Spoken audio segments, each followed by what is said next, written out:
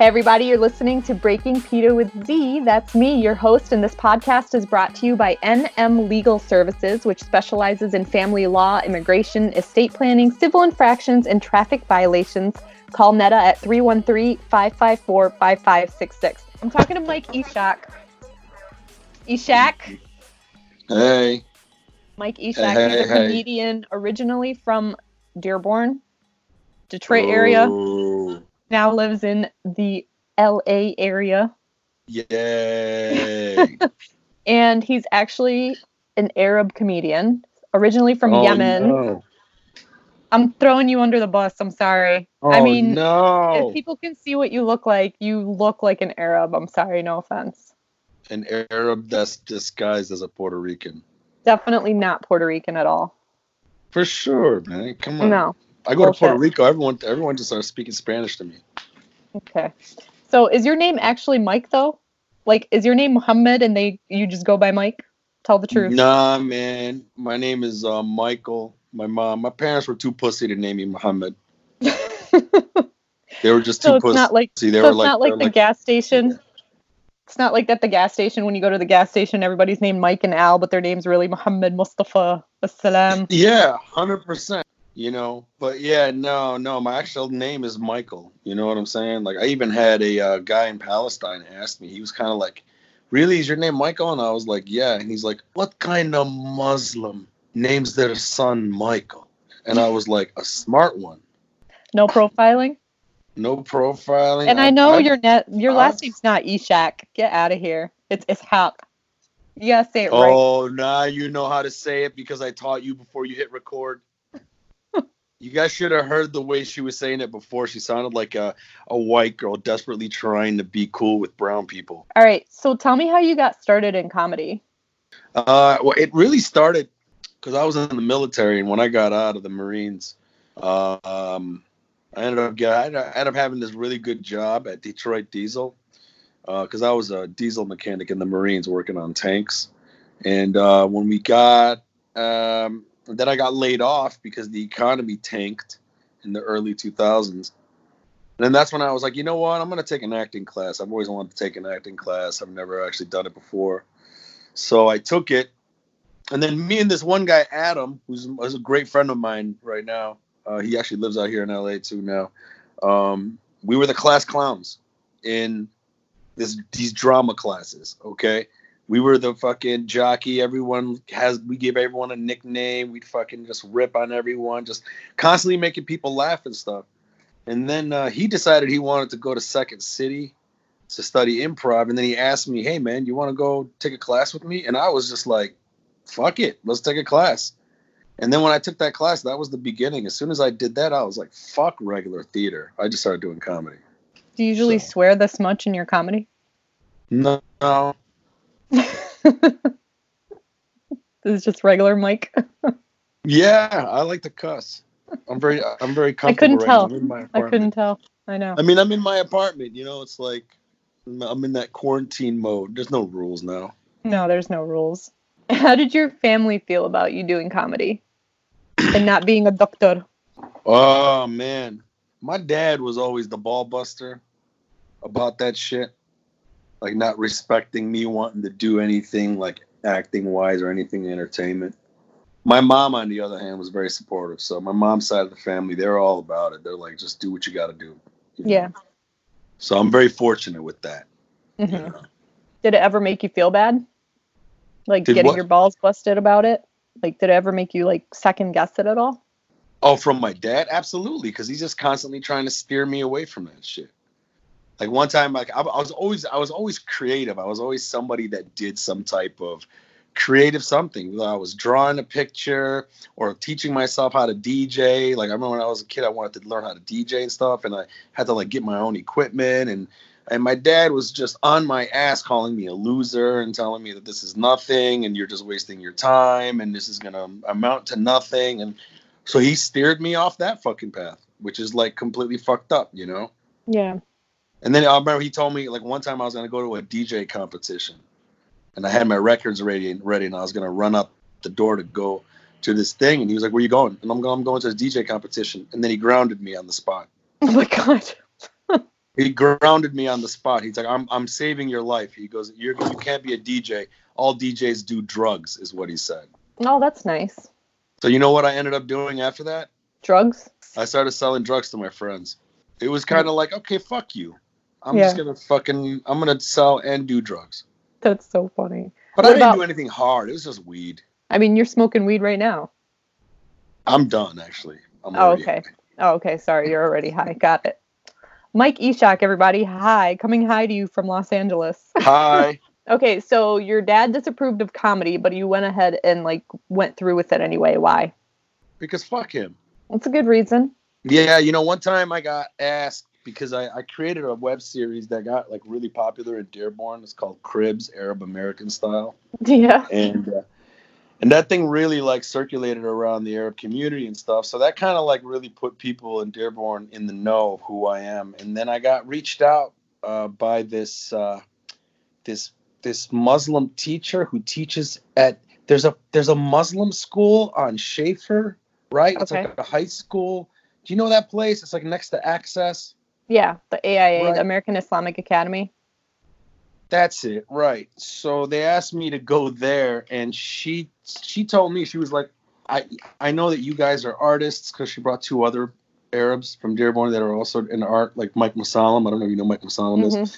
So then me and him were there, and the lady was she told us, she's like, I just want you to inspire these kids to do something else. She goes, all of them are being forced by their parents to either be a doctor or a lawyer. Yeah. And some of these kids, it's actually ruining them. They're just not happy. And I just wanted them to see other Arabs that could, inspire them and stuff. So one of the questions that came up was, what do I got to do if my mom and dad doesn't support me wanting to become an artist or something that's not a doctor or whatever? And, Mike Musallam and the other guy, just gave the type of answer that you would give if every woman Muslim in your family was there watching you giving that answer. Do you know what I'm saying? And I just went, okay, that's cool. I go, how old are you? And she was 16. I go, you have 2 years to listen to your parents. After that, do what you want. Yeah. And the whole fucking class was like, what? What? And then and then Mike Musallam and the other guy was just kind of like, oh no, I wouldn't do that. And I was like, no, yes, I would do that. I go, once you become an adult, it's your life.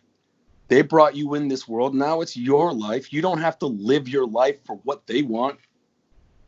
And the teacher at the end told me she fucking loved it. She was like, I'm so glad you said that. At first I thought I was going to get in trouble, but yeah. So in the end, it's I've never been one to really care what my family thinks. Yeah, that's good. But at the same time, I don't go out of my way to offend them or anything like that. Yeah, of course. I still have a good relationship with them. I just let them know you can't tell me anything. Yeah, this is my life. Yeah. So how did you make it bigger? Because I know you travel, you're in LA, you do different shows across the country and even internationally, right?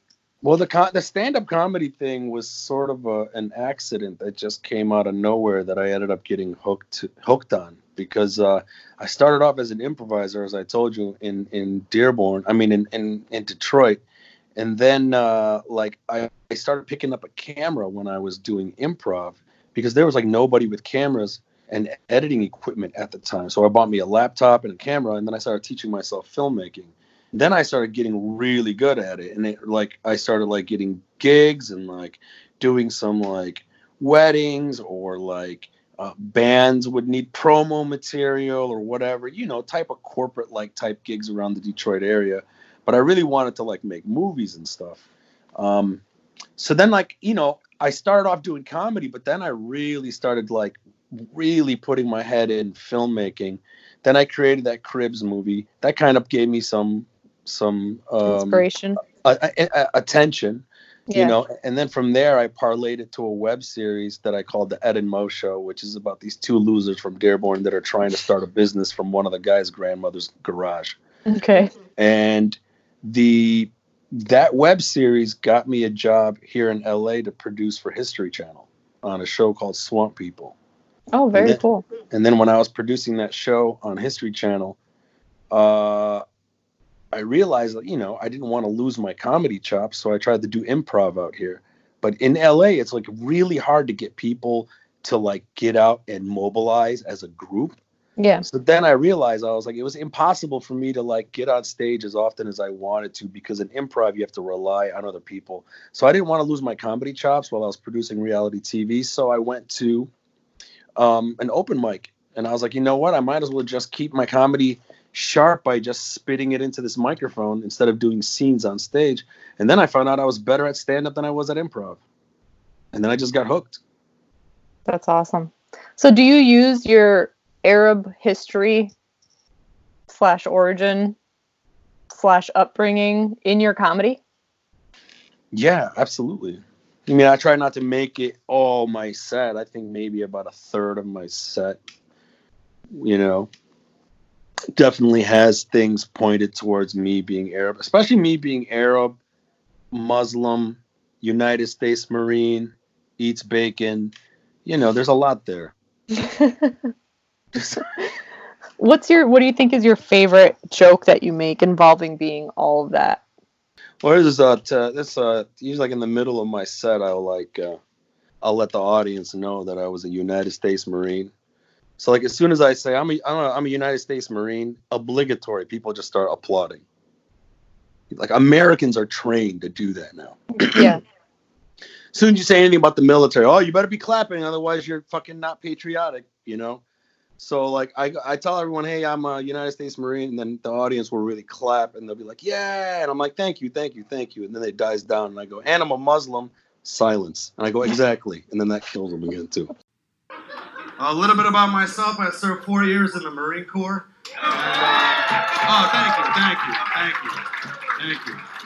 Thank you. And I'm a Muslim, exactly. Hey, try being a Marine with this fucking face. People will say dumb shit to me all the time. Like one time this girl was like, wow, you're a Marine? Wait a minute. United States Marines?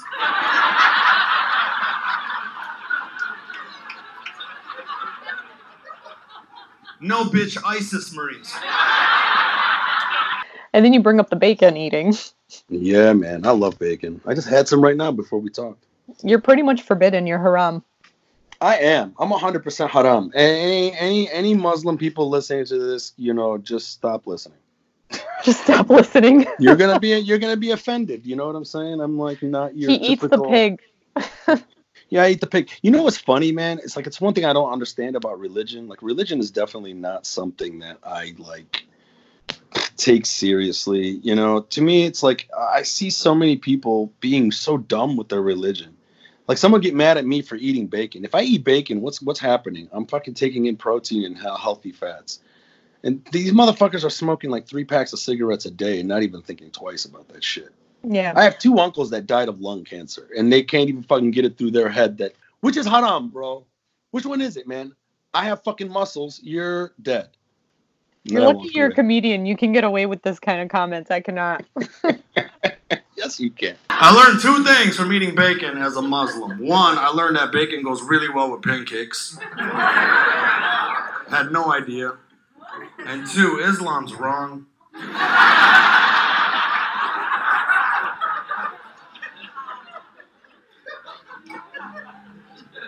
About bacon. Fucking assholes. I'm not trying to say the whole religion's wrong. I know you've performed in like areas that are like extremely white or extremely right-winged. Do you get different reactions? Do you like that? Do you get different reactions with that one? Because I have that joke about Trump that's like pretty kind of offensive depending on who you ask. Like after that school shooting in Florida last year, there was a police officer outside with a gun, and he didn't go in to help those kids. He ran away. And Trump got on TV and he said, if I was there, I would have ran into that school even if I didn't have a gun. And I was like, that would have been great.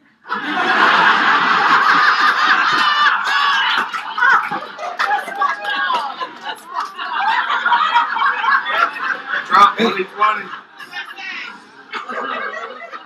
should have done that, bro. You should have done that. Hey, listen, guys. It's a joke, okay? It's a joke. It's a joke, okay?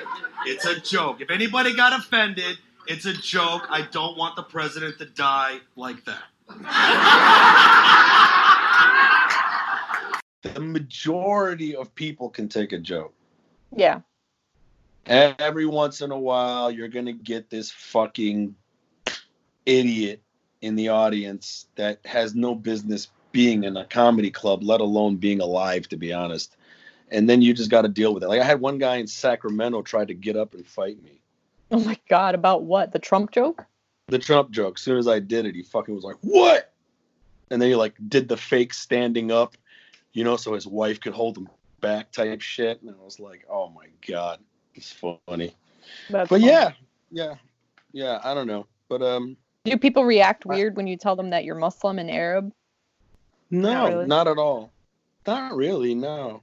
That's why, like, I have another part of my set where, you know, I talk about how times have changed for Arabs. It's like it's not the same anymore. Like we're not the fucking boogeyman on the news anymore. Now it's white people and Corona.